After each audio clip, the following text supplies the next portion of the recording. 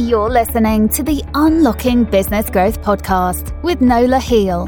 Nola has over 30 years of experience in financial and operations management for companies around the world.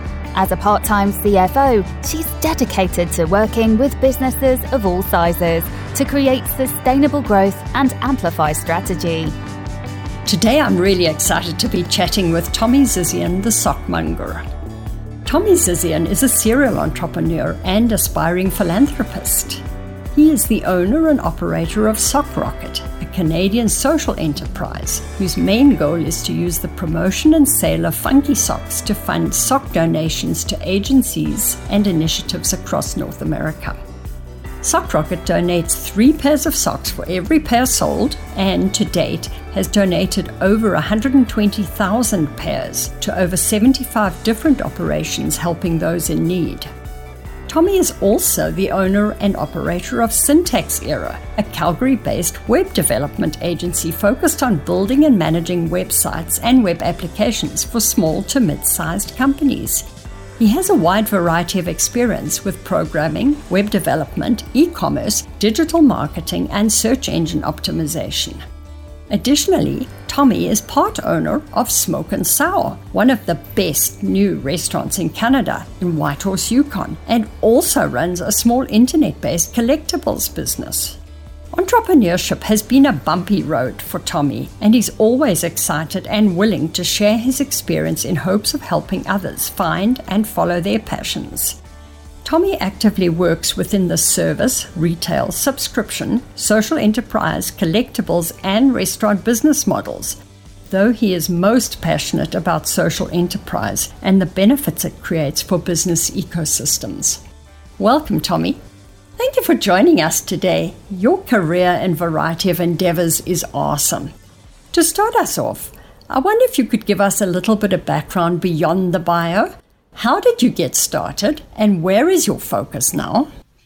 Definitely. Thank you for having me. First of all, this is awesome.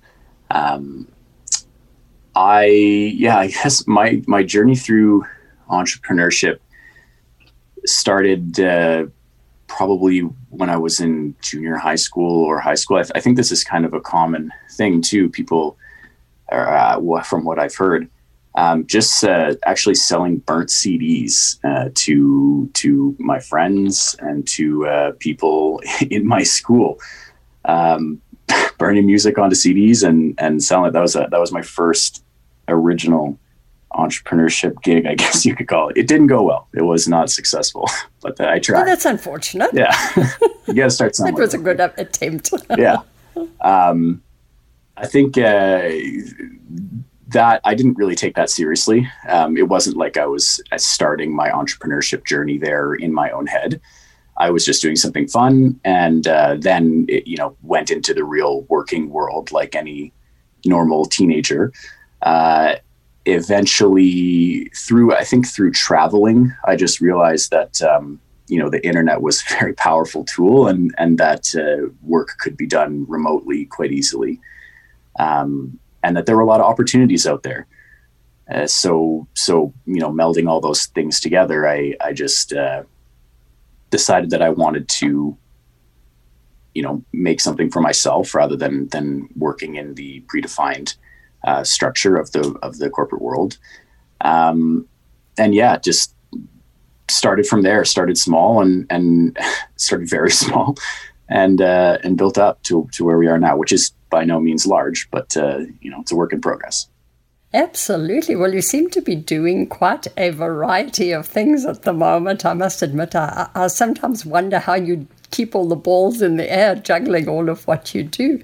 So one of the things you're doing, which sounds really like a lot of fun, is SockRocket. What do you do in the company? What are you up to? Yeah, so SockRocket started originally as a side project. It was just a little hobby. I was, web development was my main gig at that point. And then over the years, SockRocket is in its 6th year now, so it's sort of developed into my main focus. It's taking up the vast majority of my time. SockRocket is a Canadian social enterprise, so we're based here in Calgary. We basically design and build funky socks. We sell them across the world through a variety of channels. And then every pair of socks that we sell, we also donate 3 pairs to mostly Canadian-based agencies that are providing clothing donations to those in need. And that sort of spans a variety of industries. Absolutely awesome. So how many pairs have you managed to donate so far? And do you have any particular designs that are more popular or more fun than others? Yes, definitely more popular. I would like to think that they're all a lot of fun. We don't do, they probably are. We don't do the boring stripes and dots and such. We try to keep it pretty funky and off the wall. To date, we've donated, I believe now, just over 130,000 pairs of socks, which has been, I mean, the majority of that has come in the last 18 to 24 months. I think in our first year, we donated 100 pairs or something like that. And it's been a process. Oh, yeah. Yeah. So it's obviously growing almost exponentially as you move along. Are you finding it's because it's as people become more aware of the socks, or what is causing the growth? It's a good question. We've had a bit of an abstract road to where we're at right now. Originally, I mean, we were sort of just 2xing, 3xing every year for the first 3.5 years. We were on pace for that, as you know, as many companies would be with the right, love and care put into it. Absolutely. It's a very basic business model. We're not innovating a ton here, besides the fact that we're really pushing that social enterprise component. Mm-hmm. In and around the end of the third full year, I guess, in operation, maybe it's the 4th full year in operation. Again, my parenting brain sort of fails me sometimes, but I know at the end of at the end of 2019, we were sort of we had a bit of an event happen here. We was actually the president of the America down there at the time.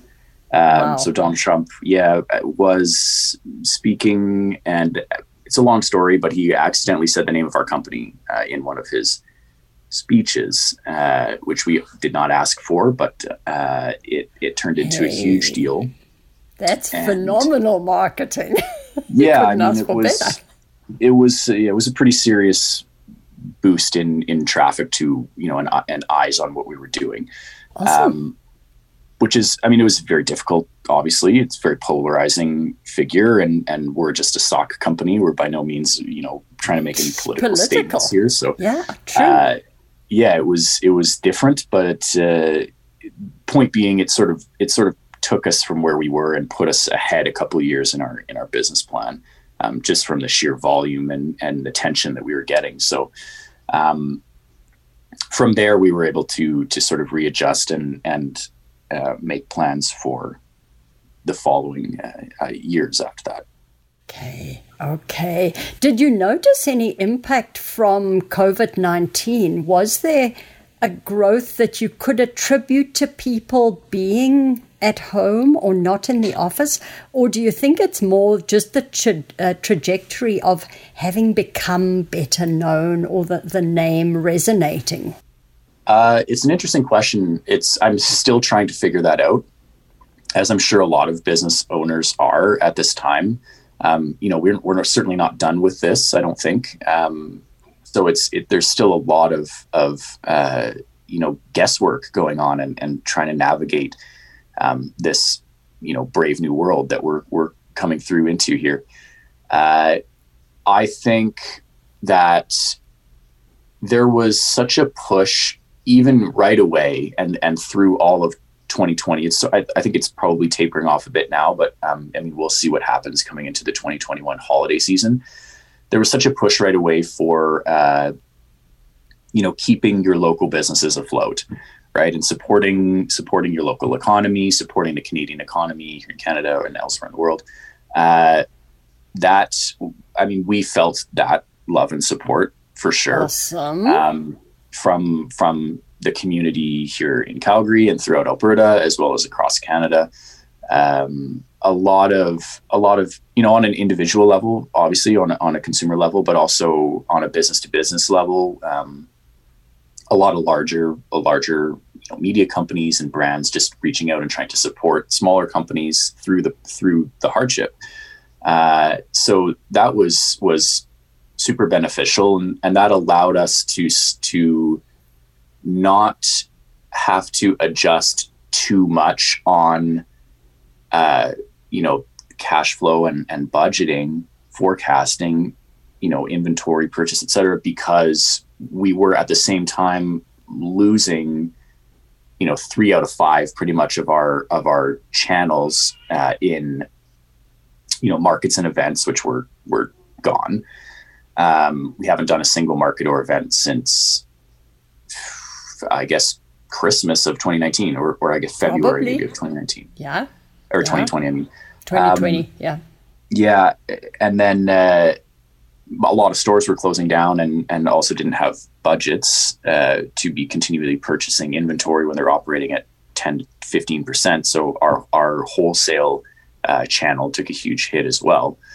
And custom socks being the other main part of what we do, a lot of, what company is going to be able to justify a large marketing budget towards some sort of promotional item in a time where, where are you using promotional items? Absolutely. So, and every dollar counts when every dollar when counts, you're desperate, exactly. Quite frankly. 100%. So those things sort of, we lost those revenue streams, but being able to push that money into digital marketing and just lean on our website and lean on the support of the community was quite something. Absolutely phenomenal. So how, through this process, did you find that the pandemic impacted your supply chains and actually manufacturing? I don't know if you manufacture internationally, globally, locally, what? If there was an impact on the actual manufacturing and supply side of the business as well.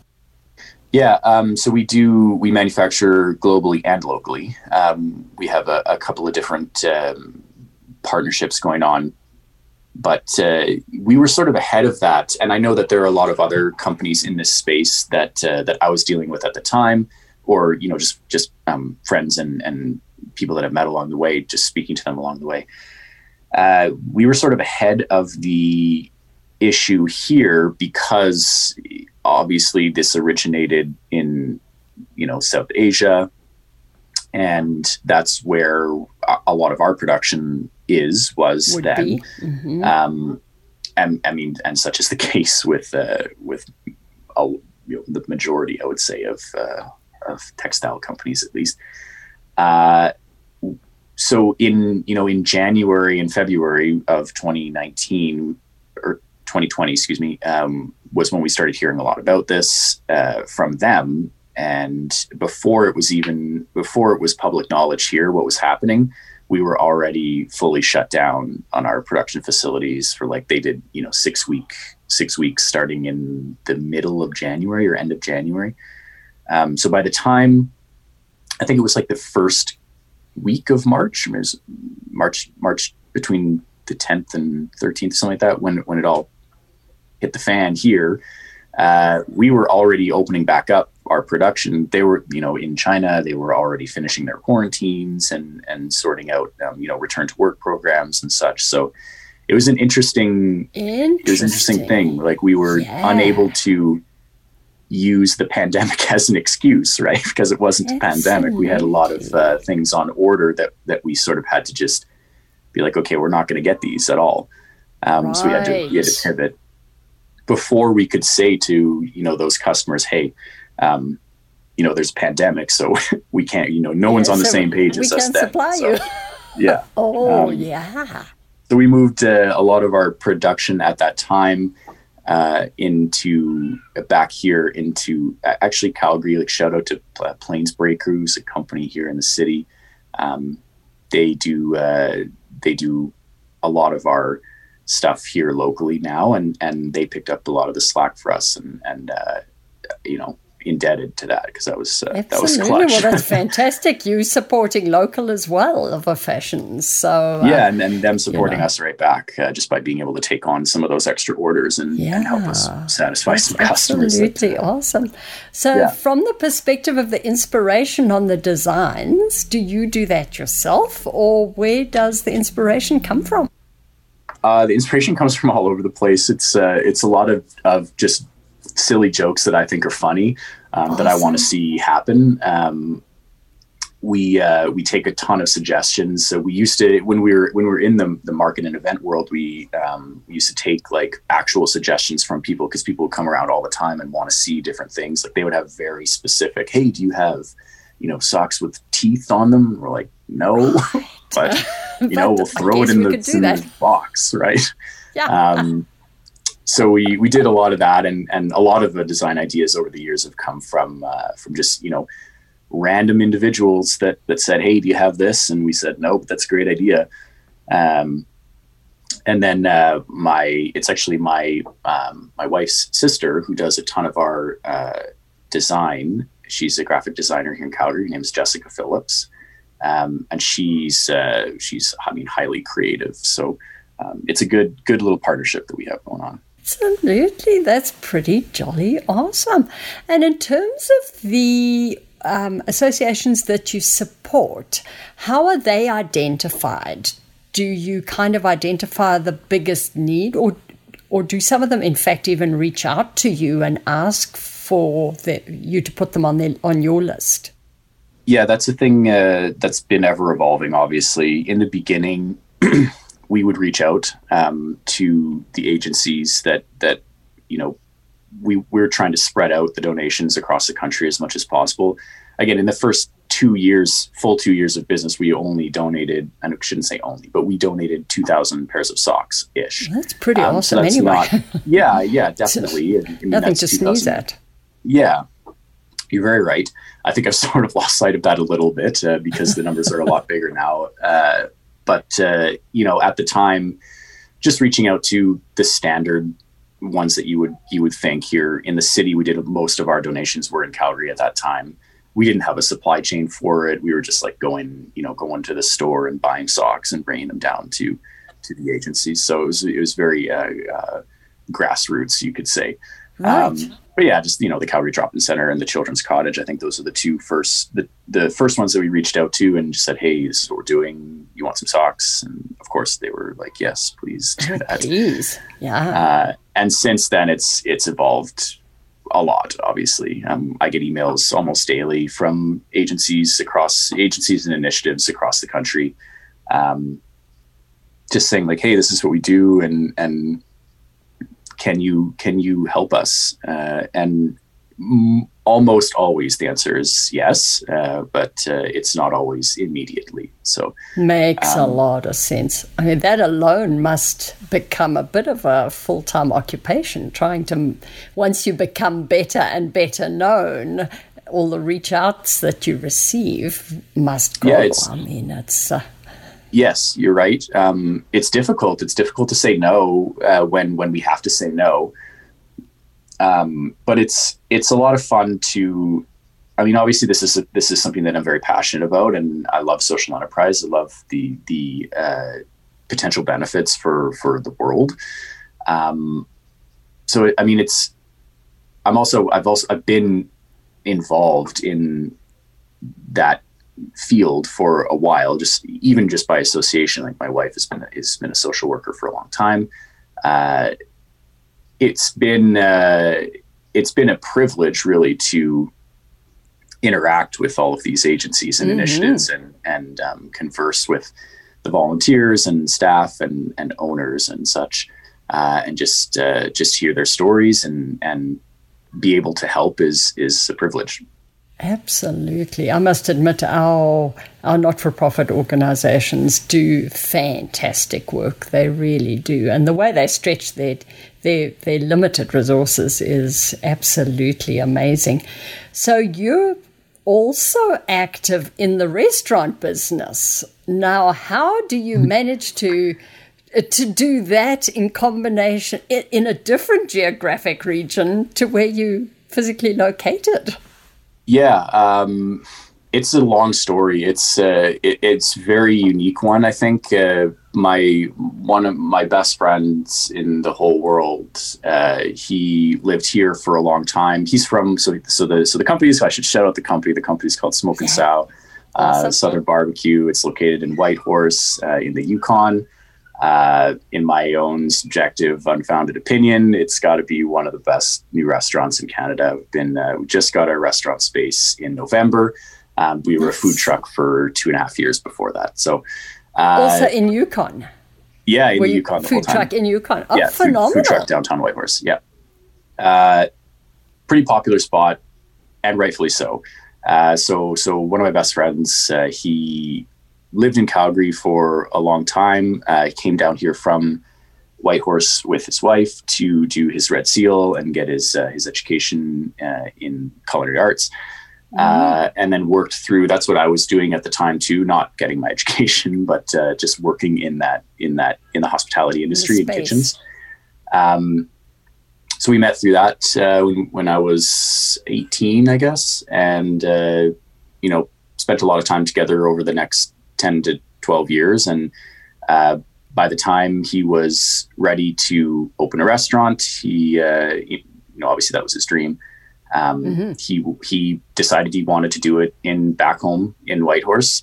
It fit the concept, it fit, being around family and such. So I was not going to be going to Whitehorse to live.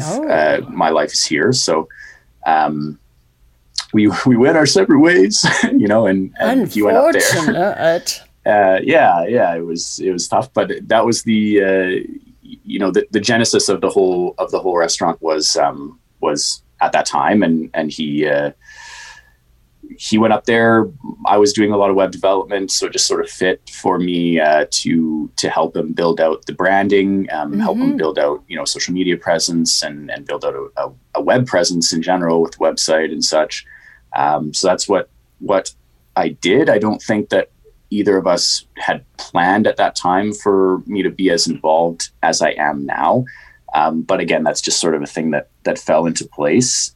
I think that it proves, once again, just the power of the internet and what you can accomplish if you really, bear down and say, and put the hurdles aside and just say, like, this is very possible. Absolutely. So at this point, make it happen. And it certainly sounds like a phenomenal relationship, quite honestly. You have different strengths and different ability to assist in different areas that happen to not overlap, but the interests overlap. So yes, that's really amazing. I mean, I was going to say, how do you make all these puzzle pieces fit together? But it's quite apparent that it is just maybe fortuitous that the relationships work. Definitely. A lot of planning as well, and a lot of strategizing to say, like, okay, if we're going to do it this way, then these are the pieces that need to be in place, and this is how we need to stick to our strategy. And obviously we speak daily. And he has a partner up there, which helps. There are three of us. So my role is strictly digital, and it's fully on the marketing side, fully on the website, and just providing what I can on the business side from afar, and they are really the heroes, right? Like, they're doing all of the incredible food. Like, I know I'm biased, but like, damn, they do a really good job. You're probably being seriously deprived. I mean, we're going to have to get them to, maybe come down to the Stampede or something and give us some samples so that we can try this out. You have no idea. It's been, especially because this is a person that I essentially grew up with through my whole 20s, right? Like, we actually lived in the same apartment buildings. We had I've eaten a lot of food that Ray Magnuson is his name. I've eaten a lot of Ray's food. Don't get to you right now, although we have done a couple of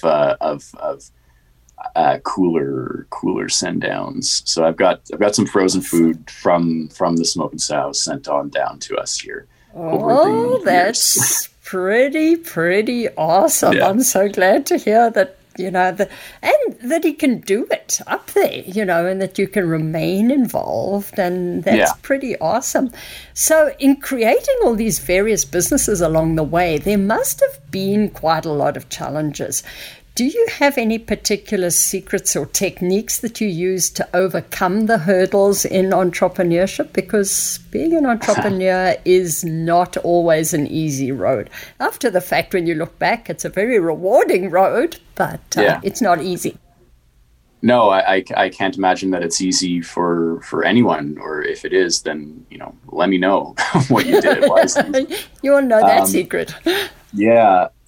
I mean, I think for myself, the thing that has made it, I don't know if it's much of a secret, but made it easier for me over the years is to take these dives and see what happens, is really just embracing sort of my own lack of expertise, just really not trying to pretend like I know what I'm talking about, and just embrace that I'm sort of an imposter in this world. I don't have a formal business education. I didn't have, I wasn't, no one took me under their wing and showed me the ways. No one, I wasn't like a minor partner in some, bigger organization or anything like that. I just sort of started, and it was goal motivated. It was just saying, this is what I want to do. I want to be on my own time. I don't want to answer to people. I want to make it happen for myself and my family down the road. And I'm not an expert, and I'm going to just embrace that and start making choices and see what happens. I don't mind. Even in my personal life, I don't mind failing at things. It doesn't bother me. So I think that was a big part of it. Just be like, try it out, see what happens. It's not like everything that I've ever started has worked far and away, actually. Well, that's probably why the ones you're involved in now are so successful, in that you've obviously learned the lessons along the way and figured out how to, are all of the businesses, a kind of teamwork, more than one person involved in each of your current businesses? No, but before I answer that, I'll digress and say, I certainly don't feel, all of the businesses are successful. Okay. And I don't feel like I'm any sort of expert now. You know what I mean? Mm-hmm. I still feel like that every day. Every single day I'm making decisions. I'm like, is this the right decision? I don't really know. But I'm going to just do it, Right. And sometimes they work and sometimes they don't. And that's just the way it goes. So, awesome. I certainly don't feel like I've gained all of this experience and it's made me an expert. I just feel like I've gained all this experience, and it's each one, each little bit of experience helps me with the next decision. That's all. Oh, absolutely. Fantastic. Yeah. So are they all teams? No, they're not. Smoke and Sow obviously is a team. I am the smallest part of the team. Those guys do amazing work. We communicate every day, multiple times a day. We've got a good system in place now. Nice. So yeah, a ton of teamwork there, and a very unique setup, obviously. Mm-hmm. Sock Rocket is a team in that, I have a ton of people helping in their own ways. I contract out a lot of people to be the expert in their field. I'm certainly, I don't have any kind of pride complex where I need to be the guy doing all of the things. I'm more than happy to pay,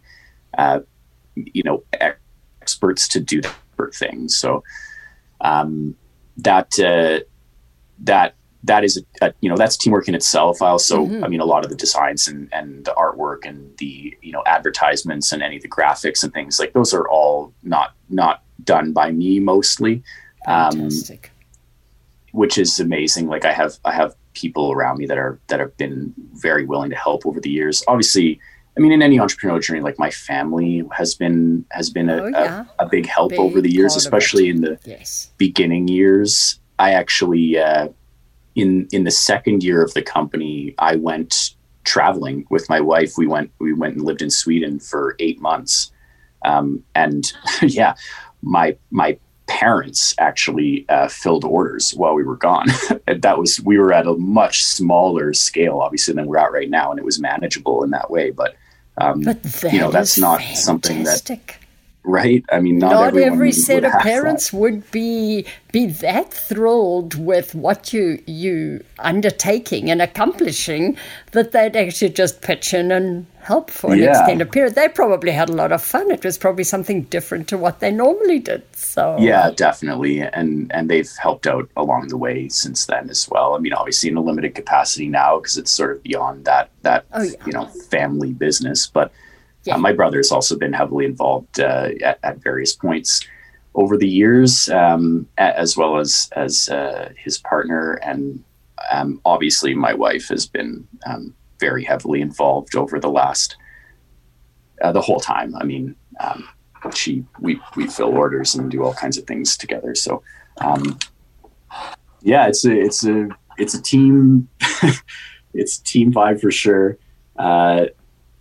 My web company is just me. I don't have any, I contract out a few things, but certainly no staff, certainly no,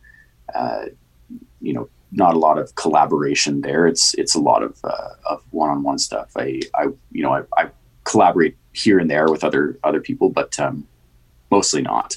Yeah, I know you've developed the expertise in that area, and that's probably contributing to the other businesses too, because I must admit I do feel that the web ability is a large part of the secret in so many of the businesses and their success. I mean, even more so in the last year, let's face it, everybody had to go digital. But you're very right. When you're struggling with a web presence, it detracts from the business automatically. It's almost a given that there will be a reduction in the impact and more of a struggle in making the business succeed. So, you obviously have the technique there. I'd like to think so. Yeah, I obviously I agree. The web knowledge. I won't call it expertise, but definitely the knowing your way around that space has been super beneficial. Even as from a startup perspective, one of the biggest costs right now, I mean, in e-commerce, one of the biggest costs obviously is going to be setting up your web presence, your website, your branding material, your graphics material, your advertisements, social media accounts, search engine optimization and such. If you have a handle on those things, then, I was able to cut out almost all of those startup costs, which is irregular, but very doable. I mean, these things are not, especially in today's world where there's tons of tools out there and tons of ways for you to learn. I mean, you can learn all of those things on the internet. Right. But it's time.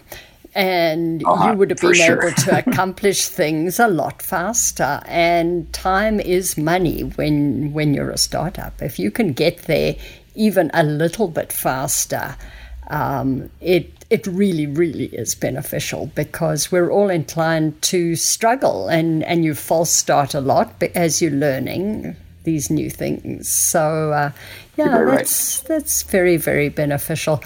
So with these various businesses, and I suppose particularly with SockRocket, are there trends that you see impacting the industry and company over the, let's call it medium term, 3 to 5 years? I would say less so with trend wise, maybe less so with Sock Rocket, and more obviously on the website, things change every day. Learning, I learn something and I get pretty good at it, and then it's obsolete, a couple of years later, or it's replaced with something that's better. And that's been difficult to stay on top of because I haven't devoted a ton of time to continuing education in that field. Obviously, I have other things to do. Sock Rocket is, I don't want to say that. Fun is timeless, right? People want to have fun, and also timeless is not social enterprise, but certainly the concept of wanting your dollars to be spent in more than one place, or wanting to support companies that are doing good things in the world, right? So I would say the trend is upwards in that people are becoming more aware that there are a lot of companies out there that are operating in the social enterprise space, and there are a lot of good things that are being done by these companies. And I obviously don't mean to take anything away from the actual heroes who are the charities and NPOs and people that are, grassroots organizations that are hitting the ground doing the actual heavy lifting. Yes. But my stance as a business owner and a person in the social enterprise space has been, preaching about social enterprise and really getting consumers to understand that these companies are out there, and getting consumers to understand that that it's okay to be demanding things like this from their business community. Yes. And also trying to help entrepreneurs and young people specifically understand that it is very possible. The social enterprise business model is a very viable one. It can be quite profitable, and it is very possible to be both profitable and socially responsible inside a small business. So I think I see that trending in that more people are paying attention to it, more people are taking it seriously, less people are writing it off as a joke. How do you possibly make money? I heard a lot of that in the beginning, and I'm sure that's still out there. But to me, that's just motivation to be like, well, let me tell you. Let me tell you. Let me prove it. Yeah. Yeah. So that for sure, and then I would say the average person, I think, is probably, it's becoming more and more commonplace. Just from a basic perspective to wear fun things and not care as much about, the stuffy, well, I shouldn't say stuffy, but the traditional conservative approach, shall we say. If we think back, 20 years, if you think about it, all business was done in collar and tie, and your banker and your accountant and your lawyer and your, let's name many, were always dressed in a very, very conservative way. And nowadays it's not so much the case. And, Casual Fridays came in and initially the reaction was, what? How can you wear jeans at work? It's going to impact your performance and all these things. And over time we've learned that, yes, you need to be respectably dressed, and there's appropriate dress and inappropriate dress, but it doesn't mean people can't get a really good job done and have fun at the same time. Yeah, you nailed it. That's exactly it.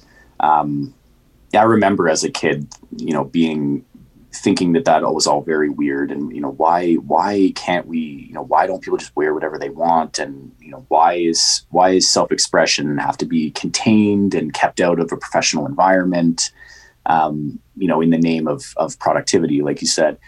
I always thought that was funny, like, why, you're not going to be as productive if you're wearing jeans. Why though? Yeah.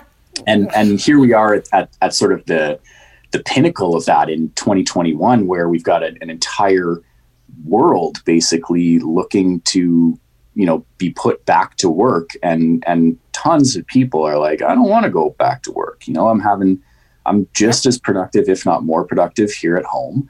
I feel like I'm in a better spot. My work-life balance is better. My mental health is better. And I certainly don't mean to generalize. That's not for everyone. No.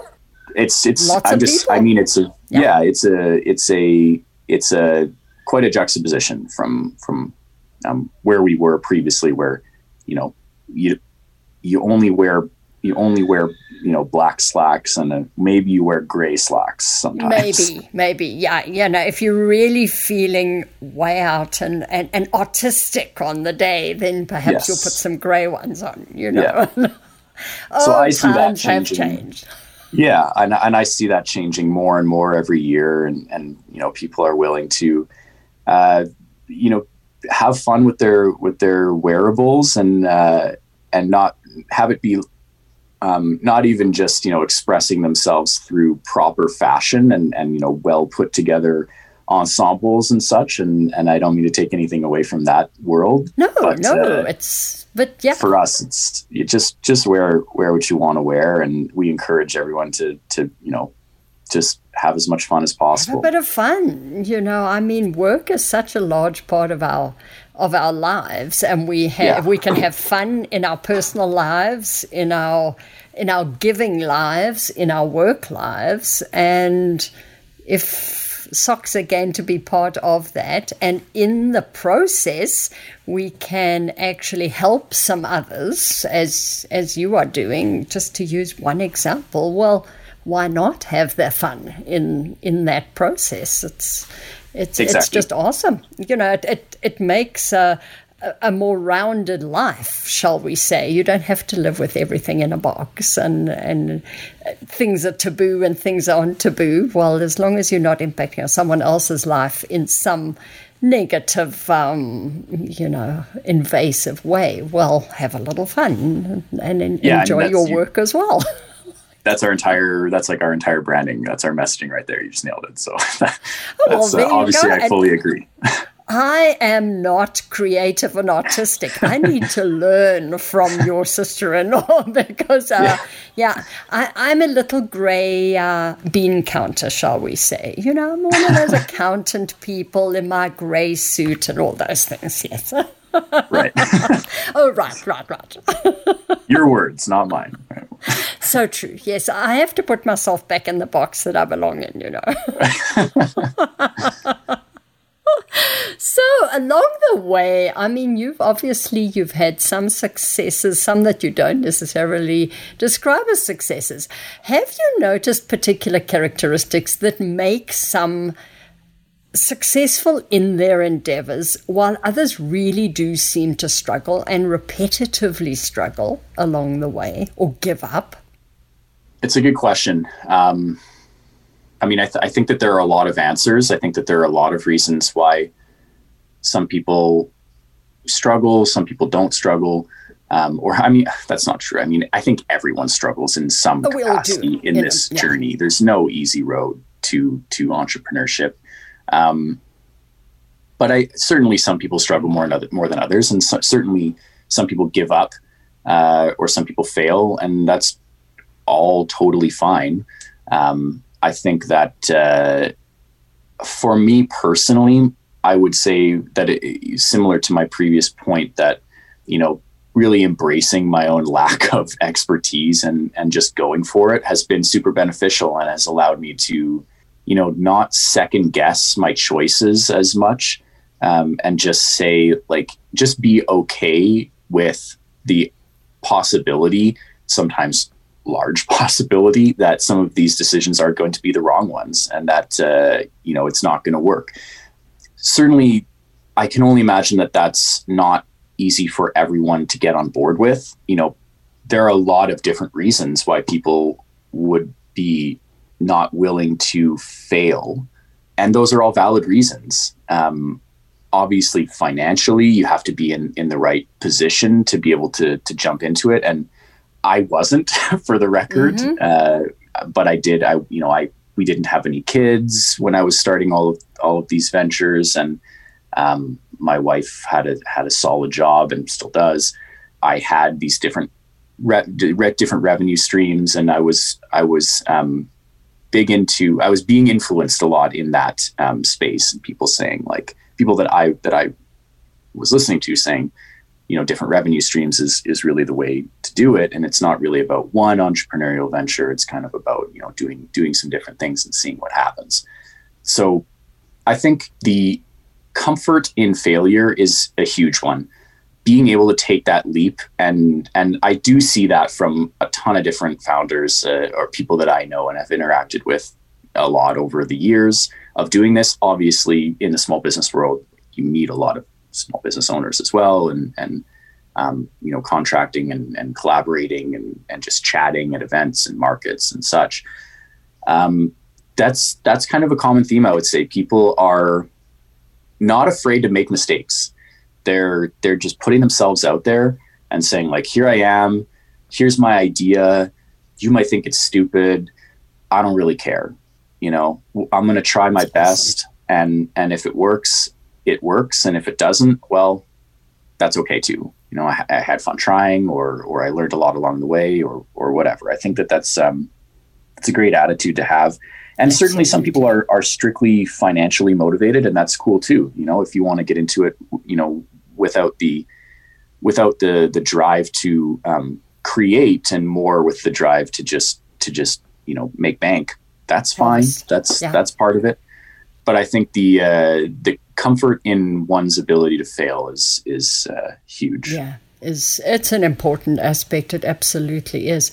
And I must agree, I think the advice to have a few different endeavors on the go is probably very beneficial, both because you can learn different things from different undertakings, but also that way, if something doesn't work quite as well as anticipated, you can either go more in on something else, or choose to give up on that thing, or learn from the second more successful undertaking and apply that learning in the first one that isn't working quite as well. Because I would like to see all of our small businesses succeed more.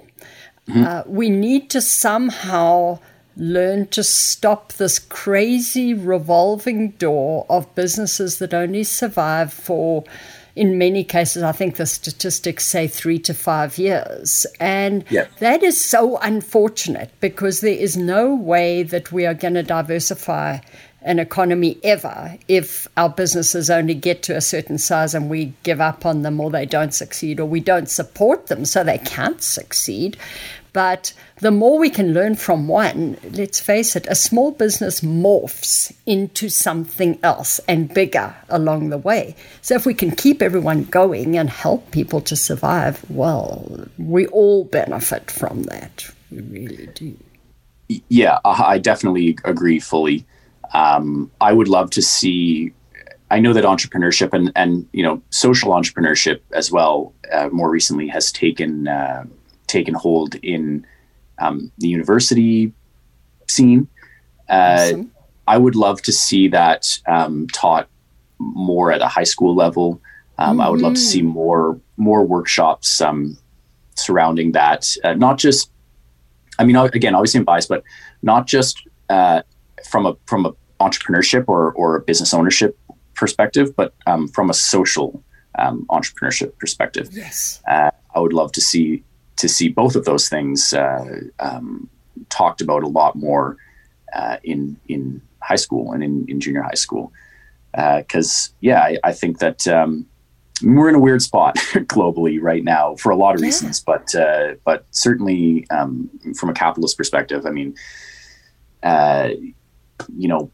monopolies are monopolizing, right? And that's hard to. True. Yeah, that's hard to break out of, and billionaires are being billionaires. I've been very critical of billionaire class, and I'm sure that I'm not alone in that out there. Mm-hmm. But for me, just even seeing, living out this living out the Sock Rocket journey for the last 5.5 or whatever it's been years, I've seen firsthand, I've experienced firsthand just how easy and efficient and affordable it is to provide basic needs to people who just straight up are not getting their basic needs met. Right. I think that there are a lot more people out there, even locally, that are not having their basic needs met than people realize. and my experience. And I've stayed as humble as possible to this whole thing. Like, I know we're doing a good thing. We get a lot of props. We're certainly not innovating. We're not, this is not groundbreaking work. Like, providing socks to people who need socks is not. Let's face it. When you have no socks. Yeah, when you have no socks, a nice pair of socks, and believe me, I've experienced firsthand, like, giving, socks to people who just want a pair of socks, that the level of appreciation that is shown is like heartbreaking in a lot of ways, right? It really is enormous. It's just a pair of socks. Yeah. So, having learned all of that through the years, I think I've become even more critical of the billionaire class, even more critical of big business, because I can see how friggin' simple it is, on a human level, to just do good things in the world and improve the quality of life of those who will really benefit from having their quality of life improved. And it's very true that, for many people, it's not for everybody, but for many people, the personal accomplishment in running your own company, whatever that little initiative may be, even if you're a consultant to companies, a lot of people get way more out of that sense of achievement doing it themselves, whereas a lot of the companies land up giving up for exactly that reason, because big business comes in and they just can't survive, because big business is either taking the market or making it impossible to recruit people even. I've heard a lot of people in the Calgary and Alberta market say that as oil booms, a lot of the businesses don't survive because they can't recruit people at an affordable price. Now that has a big impact too. So there's so many factors. There are a ton of factors, and I don't know that there is one answer for a way out of that. And I'm not trying to be like nihilistic or something, but I really don't think that there is a path out of that. I think that the system is designed such that the big companies are going to continue to flourish, and that's okay in some spaces, but certainly not all of them. And the restaurant scene is a good representation of that as well. And there's a lot of big money in that world, and big money breeds big opportunity. And by no means is it easy, but it's certainly when you have a formula based approach to something that mass franchising or something like that. That's what breeds gentrification, right? Like we see that in Calgary a ton. We see that, I'm assuming, in a lot of other places like Calgary. Calgary is obviously near the top of the income scale and such. And but yeah, we're I don't know if there is one solid answer. But I think that the pandemic has taught us collectively a lot about who the humans are behind all of these small businesses, and why it's important to support them, not just because it's trendy, right? It's been trendy to support your local economy. But that doesn't mean that everyone understands why it's important, right? And I think that the pandemic has done a lot of good things in that space. Yeah. As we say, the pandemic has been such a mixed blessing, a double-edged sword. There's so much that's good about it, and there is so much that really, really was catastrophic. So, pretty awesome. Well, do you perhaps have any thoughts you'd like to leave listeners with for the podcast? Anything we haven't mentioned, or any last, I don't know if it's anything that we haven't mentioned, but I would say that, I would encourage everyone to I know it's cliche, but I would encourage everyone to follow their dreams and do the things that they want to do with their time. I think that entrepreneurship is daunting for sure. It was daunting to me. It's a struggle. It's a battle, but it's a ton of fun and it's very rewarding. And it's nowhere near as difficult as anyone tells you that it is. It's very doable, especially in 2021. As the years go by, every year entrepreneurship gets easier and more accessible to the masses because of the internet. So you don't have to open up a shop on your corner and start, try to direct passerbys into your brick and mortar. That those days are gone. Like, you can certainly do that still, and kudos to those people, because that's tough.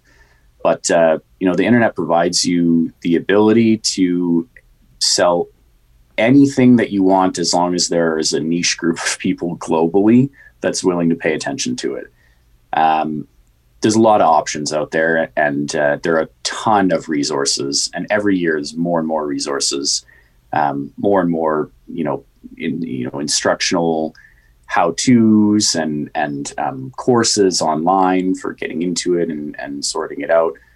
Everything that I've learned through this has been from the internet. So it's pretty awesome. I would encourage that. And I would also say that social enterprise is where it's at. I'm obviously biased, but please check it out. Check out the companies in your area that are doing things like this, and try to and understand their business models and what makes it work. If it's something that resonates with you, talk to your kids about it, talk to young people about it, talk to your friends about it, because like I said before, it's very, very possible to run profitable and socially responsible businesses. It doesn't have to be a charity. We are a profitable business. We are a for-profit capital business, but we have a social component that drives our everything. It drives our reason for existing is this social component. So bake it up, build it into the business plan in the beginning. Super, super viable. I would say that's been my main message through StockRocket for this entire thing. Is just, social enterprise is I think, the future. Absolutely. And you've certainly demonstrated that, you're in it for the long road. You have been successful and will continue to be increasingly successful with the right model.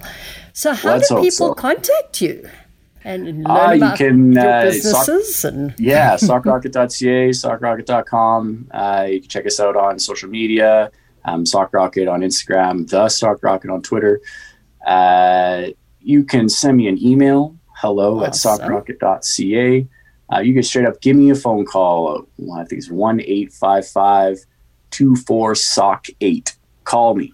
We can talk about social enterprise anytime you want. There you go. Will do. And I will put all of that on the show notes page for the podcast episode so that people can find you, because I do certainly, it's been a lot of fun having a chat and learning so much more about your businesses. And I admit I've got a lot more to learn, so I am going to have to get on this. It's certainly something to be done.